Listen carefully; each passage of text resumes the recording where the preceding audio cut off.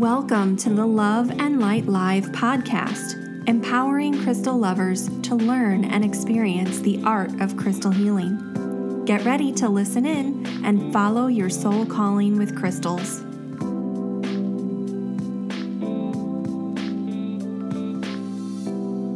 Hello, and thank you so much for joining me for the Love and Light Live podcast, brought to you by loveandlightschool.com. I'm your host, Ashley Levy, and this podcast is the number one place for all things crystals. In today's show, we're going to explore the healing properties of cinnabar, which is a really interesting mineral with a long history connected to prosperity and abundance. But before we get started, I'd like to answer one of our listener questions. Remember, you could submit your own questions anytime at loveandlightschool.com/ask for the chance to have your question answered right here on the show. Today's question comes from Samantha, and Samantha asks, I like to use the full moon to charge my crystals, but unfortunately I live in an apartment and my balcony doesn't get direct light from the moon. If I leave them out, will they absorb the energy from the moon? Also, how important is it to take crystals inside the day after the full moon? Would leaving them out longer affect the energy or the charge? So, Samantha, this is such a great question. A lot of people have questions about this, right? When it comes to working with lunar energy in general, especially with charging your crystals. So, some people use lunar light for cleansing. Some people use it for charging. I have really changed my tune, so to speak, about cleansing and charging with moonlight. I used to use moonlight for cleansing, but really over time I felt like it's more of a technique for charging than it is for cleansing. And here's the thing, a lot of us get hung up on this idea of using only the full moon energy to charge our crystals, but I think that's because most people, and myself included, before, think of charging your crystals almost like charging your phone, right? Like replenishing a battery.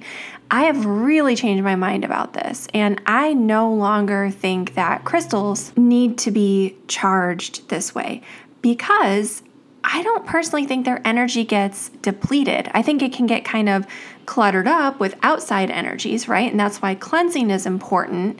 But I don't think that we're taking energy from a crystal or that crystal energy changes that way. Now, it's maybe an unpopular opinion. It's just based on my experience and when I really started questioning, why do we do these things that we do with crystals?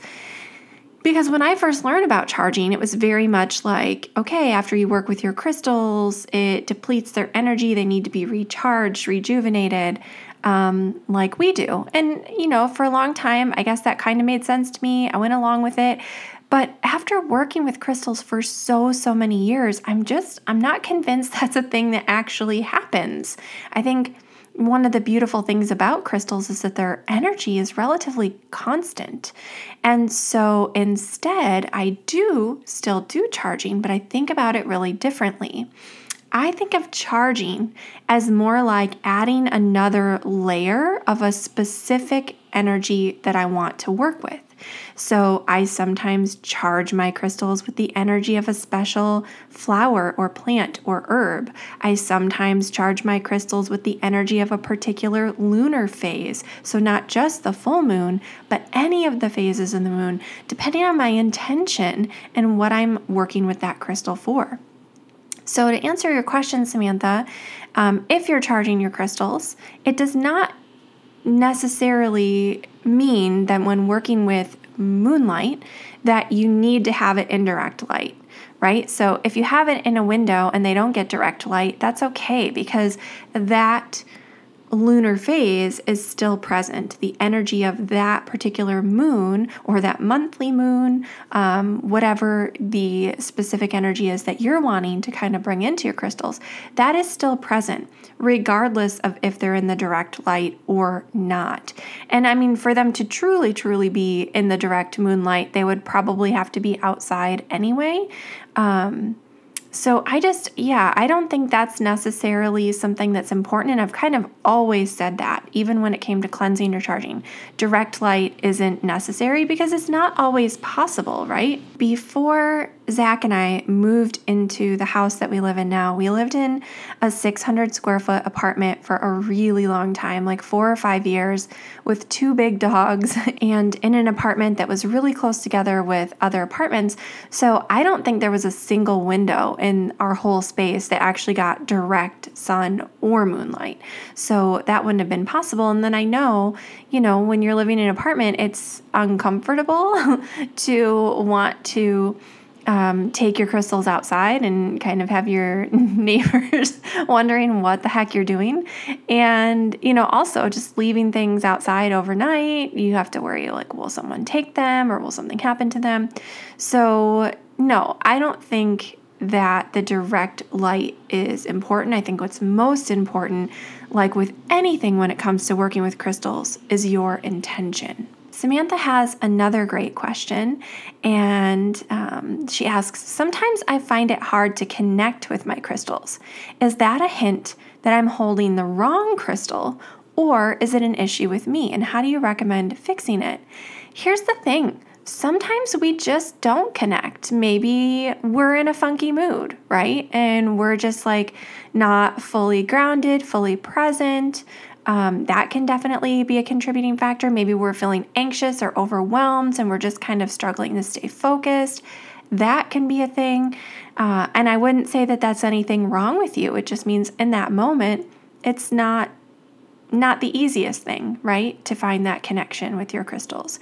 Other times it could be that it's just not the right crystal for you to use at that time. So the crystal might be telling you like, hey, you might think logically that I'm the one you should be working with right now, but actually go a little deeper. Understand the root of the specific issue you're dealing with and maybe work with a different crystal instead. Other times it might be that you're just not meant to work with any crystal in that moment, and that's okay too. So in order to fix this, you say, what's my recommendation for fixing it? I would say the first thing that you always want to try is to get yourself grounded and centered. Do a little grounding meditation, walk around outside for a few minutes if you're able. Do a little deep breathing, drink some water, have a yummy snack, just something to really get into your body and get kind of focused, and try again. And you'll find probably most of the time you'll be able to connect at that point, because it's usually, at least I find from personal experience and from talking with my students, it's usually that just when we first tried connecting with the crystal, we had other stuff going on.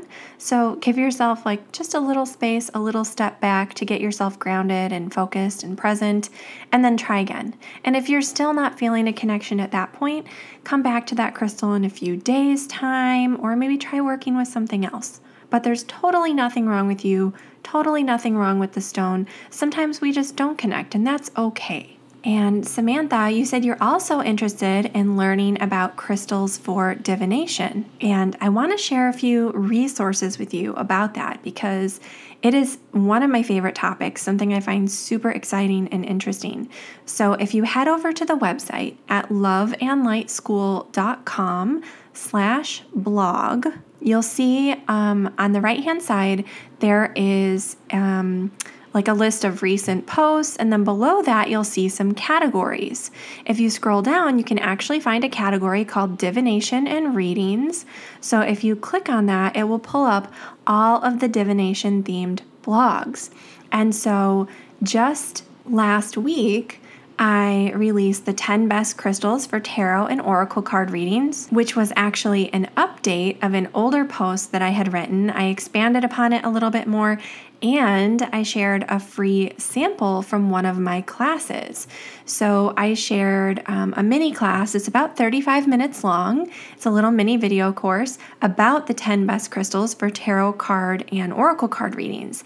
And I talk about these crystals, why each of them is really helpful and useful for working with if you're doing cartomancy. And then that is actually part of my working with crystals in the tarot masterclass. So if you're interested in tarot specific divination, you might also want to check out that full course. You can find information about it right there in that blog post. There's also a great interview called Card Reading from the Heart, an interview with Dana Whitby, who has really become a friend, and she is the host of the Soul Rising podcast. So if you like listening to good podcasts, definitely check out Dana's show as well.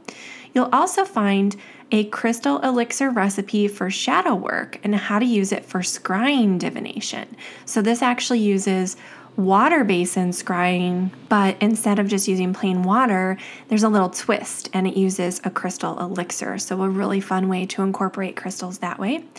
There's also a great post called Using Crystals to Learn About the Tarot Minor Arcana, and there's a partner post called Working with Crystals and the Major Arcana of the Tarot. So I definitely recommend checking these two out if you're interested in tarot as well. I break down some of the most complicated things about working with tarot cards. So if they, intimidate you a little bit, like they definitely did with me when I first started working with them a few years ago, I would say definitely give these two posts a thorough read through because there's some great info in there. In this category on the blog, you'll also find an interview with the amazing Ethany, and this interview is called Tarot and the Moon. And so Ethany is talking about combining tarot with the phases of the moon, which, Samantha, I think you'll really enjoy since it seems you're already working with the moon and you're interested in divination. So definitely give this interview a listen or a read through on the blog. You'll also find a post called How and Why to Use Crystal Oracle Cards, plus the best crystals for card readings. So this talks a little bit about how simple oracle cards really are to use for divination. You'll also find an interview with Bridget Esselmont of Biddy Tarot called The Best Crystals to Use During a Tarot Card Reading, and she has a little bit different list of crystals than I suggested in my post, but her recommendations are fantastic. Then, at the bottom of that category search, you'll probably need to click the older posts button because I have a ton of posts on this topic because I just love working with crystals and divination. But once you click that older post button, you'll see some other interesting topics. So there's a blog post called Using Crystal Pendulums, Dowsing for Wisdom and Energy Reading. This is a great post on some basics of working with your pendulums. There's also a post called Lithomancy, Casting Stones to Read the Future. And so this is all about the art of divining with stone casting. And so this is definitely one you'll want to take a look at.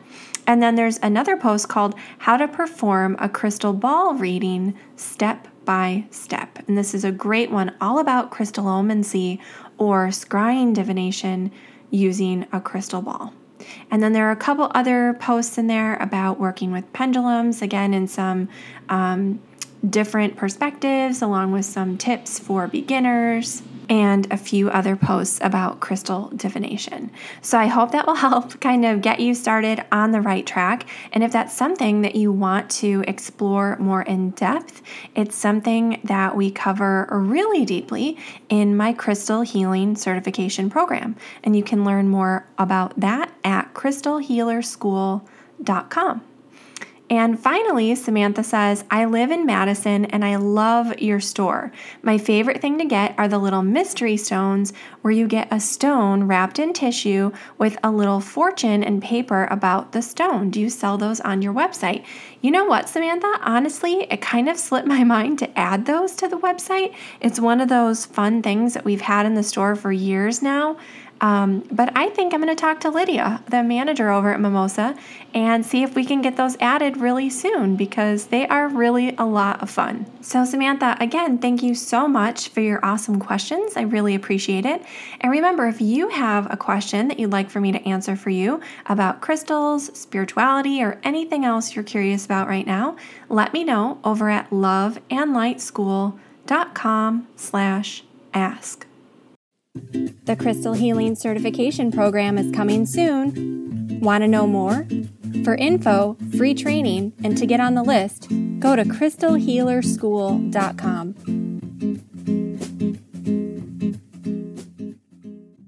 Now it's time to dive into our main topic for today, the healing properties of cinnabar. So cinnabar is a really vibrant red trigonal crystal that often appears on a matrix of calcite or dolomite or quartz or opal. And this has led to a little bit of confusion about what to actually call this stone, especially when it's in the tumbled variety, where there's kind of a white matrix with little red flecks in it. Sometimes you'll see it listed as cinnabar and quartz, or sometimes cinnabar and opal, or sometimes cinnabar and dolomite. Sometimes you'll just see it called cinnabarite. And so it really depends on the locality or origin of this stone, what the likely associated host rock or parent material actually is. But before I get too far into that, as you know, I always like to start these healing properties episodes with an affirmation for working with the stone. And here's the affirmation for cinnabar. I open myself to the universe's natural flow of prosperity and abundance. So let's get right into these properties of cinnabar. It's been known to stimulate vitality, providing a little boost in energy. It has a long history of aiding in manifesting prosperity and abundance, and it also helps you reap the rewards of careful planning. I think so often we think of kind of calling in or collecting on our hard work without necessarily giving enough credit to our ability to carefully plan. So this is really about kind of collecting that harvesting that abundance that comes from putting in the time to carefully plan and think ahead about the future, not necessarily from hard work. It also increases motivation, gets you really excited about things that you're working on or doing in your life. It has been said to promote beauty, both inner and outer beauty.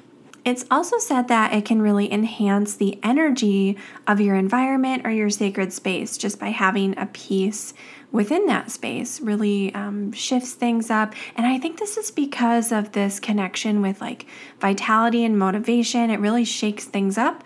So my guess is the reason it works so well for this is it keeps things from feeling stagnant. It also opens up and protects your grounding energy center, and it's said to help you spice up your love life by promoting passion. But I really think this passion extends further than just romantic passion. I think it has to do, again, with that zest for life, that passion for life. Now, I mentioned before, cinnabar is this really bright crimson red. Sometimes it goes into kind of a dark reddish black, and it's often found on a matrix of white or off-white, appearing as little red flecks in tumbled stones. And like I mentioned, that matrix can really vary. It can be calcite, dolomite, quartz, opal, a myriad of other things. It's associated with the root or base energy center, the first energy center, and the zodiac signs of Aries and Leo. It's connected with the elements of fire and earth, and a great companion flower for cinnabar is clematis. Its companion essential oil is spicy, fragrant clove, and its companion stone is shadokite. This is an awesome crystal if you've never worked with it. Cinnabar is commonly found in China and in Germany. And as I mentioned earlier, it's also sometimes known as cinnabarite. Now, one important thing to know is that this stone is toxic. It's mercury sulfide, so it is important to wash your hands after handling it and not touch your mouth or your eyes while you've been handling it. This crystal does have some interesting history and lore associated with it as well. So cinnabar has been used since ancient times to create the pigment known as vermilion. Perhaps you've heard of vermilion. This mineral was ground to create that bright orange-red color that has been used for coloring and painting cave walls, buildings, ceramics, and art objects, really so much more. It was used ceremonially in China as far back as 4000 BC, but it's been used as a pigment since Neolithic times in modern-day Turkey. It was also used to adorn and decorate burial chambers and funerary objects in both China and in Peru, going back thousands of years. Now, the red finish that's actually still seen on many Chinese art pieces is called cinnabar, referring to the red lacquer finish that's traditionally made from this stone that's been applied to these pieces. Most modern pieces of cinnabar are made without the use of the actual vermilion pigment. They're just made to look similar. But from my research, it seems like there may still be some modern use of this toxic mineral that still occurs.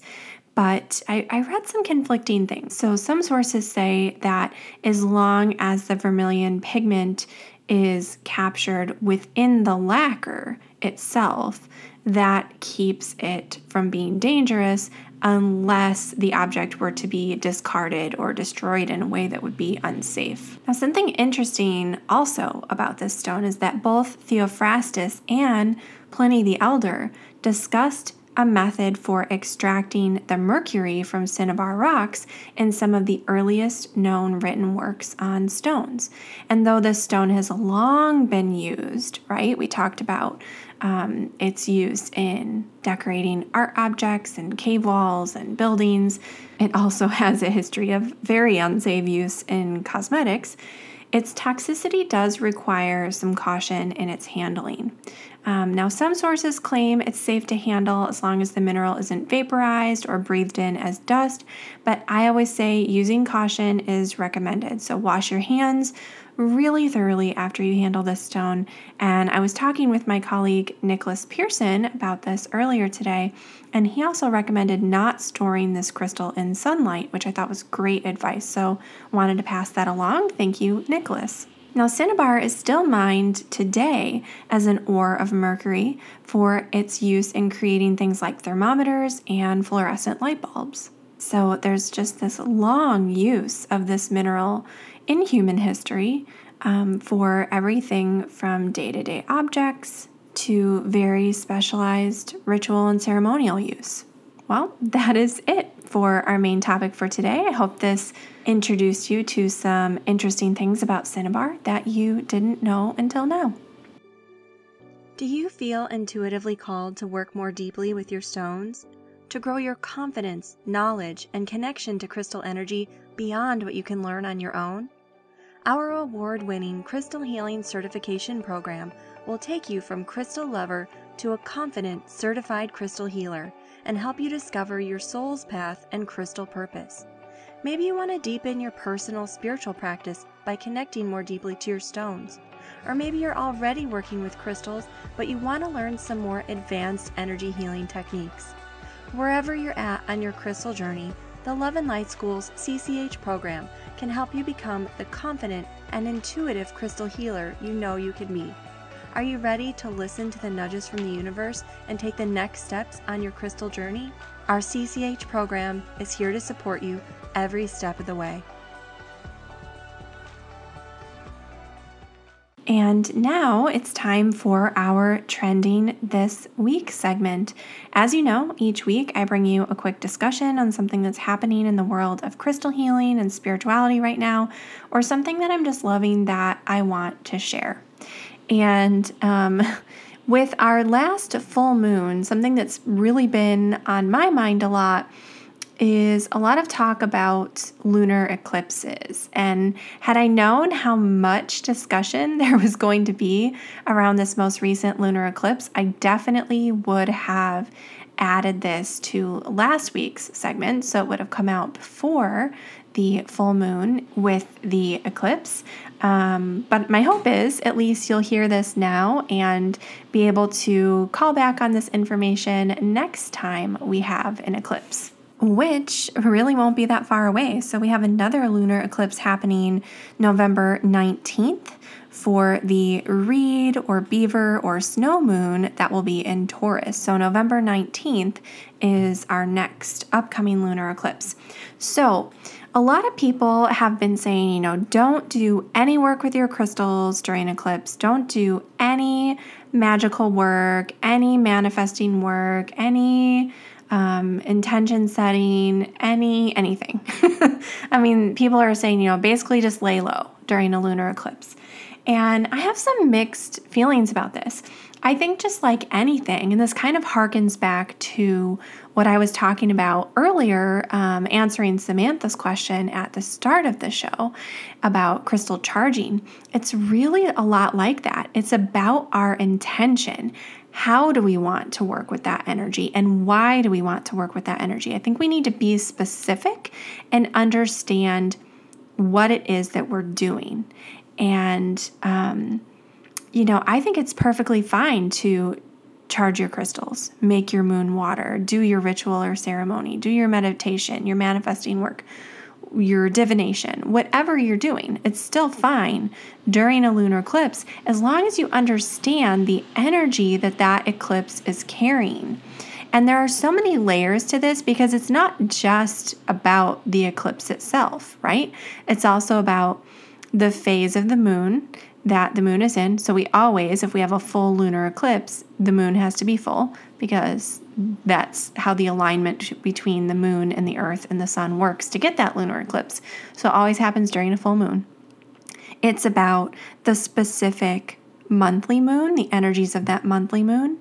It's about what else might be happening astrologically. It's about the season that we're in. And kind of taking all of that into consideration. And so if you're going to do any kind of work, charging your crystals or making moon water or whatever you're doing, it's really about thinking about how all of those energies are playing into one another and making sure that's an energy that you want to work with, that you want to call in. And so that's really the most important thing, is just being intentional and having some awareness about what's going on when you're working with those energies.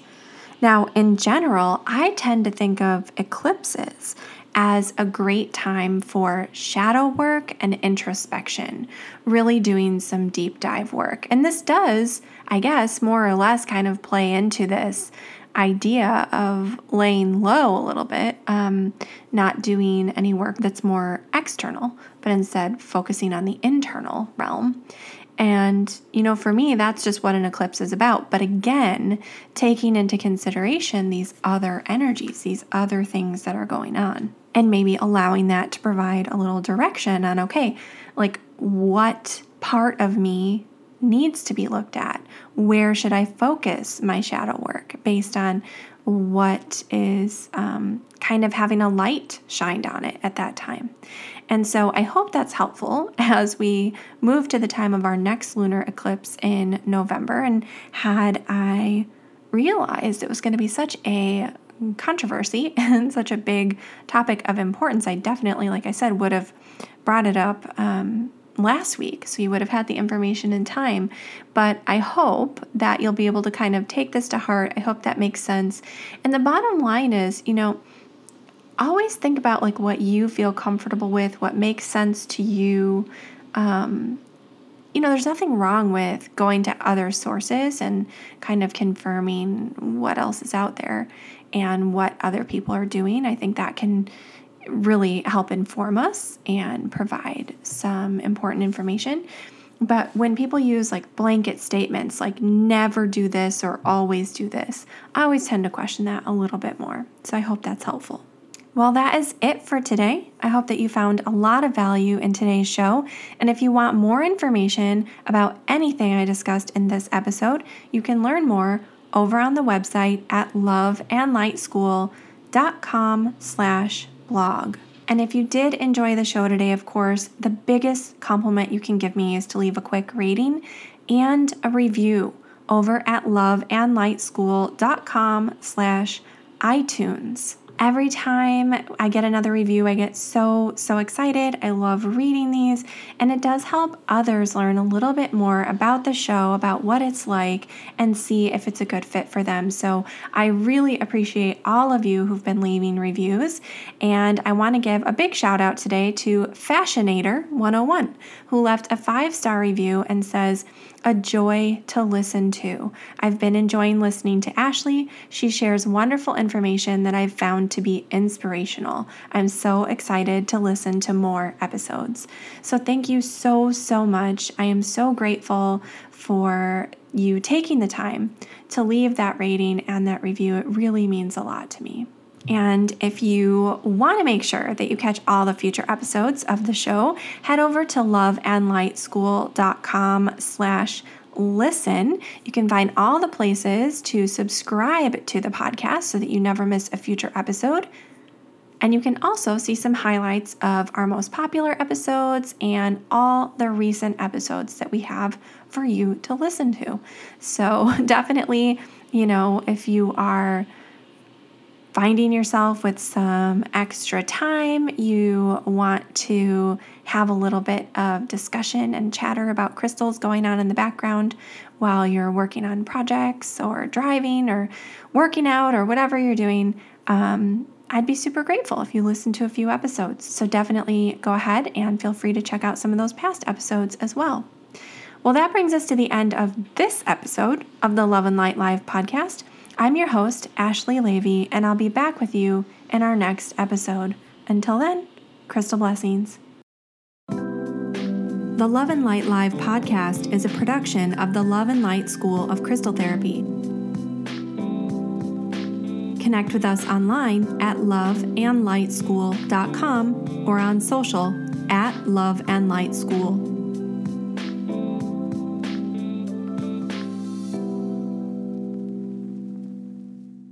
The content provided on or through our website or podcast makes no claims for specific or general health or health results and should not be used to examine, diagnose, or treat any medical condition, prescribe medications, make claims for specific or general healing or health results, or as a substitute for traditional medical treatment.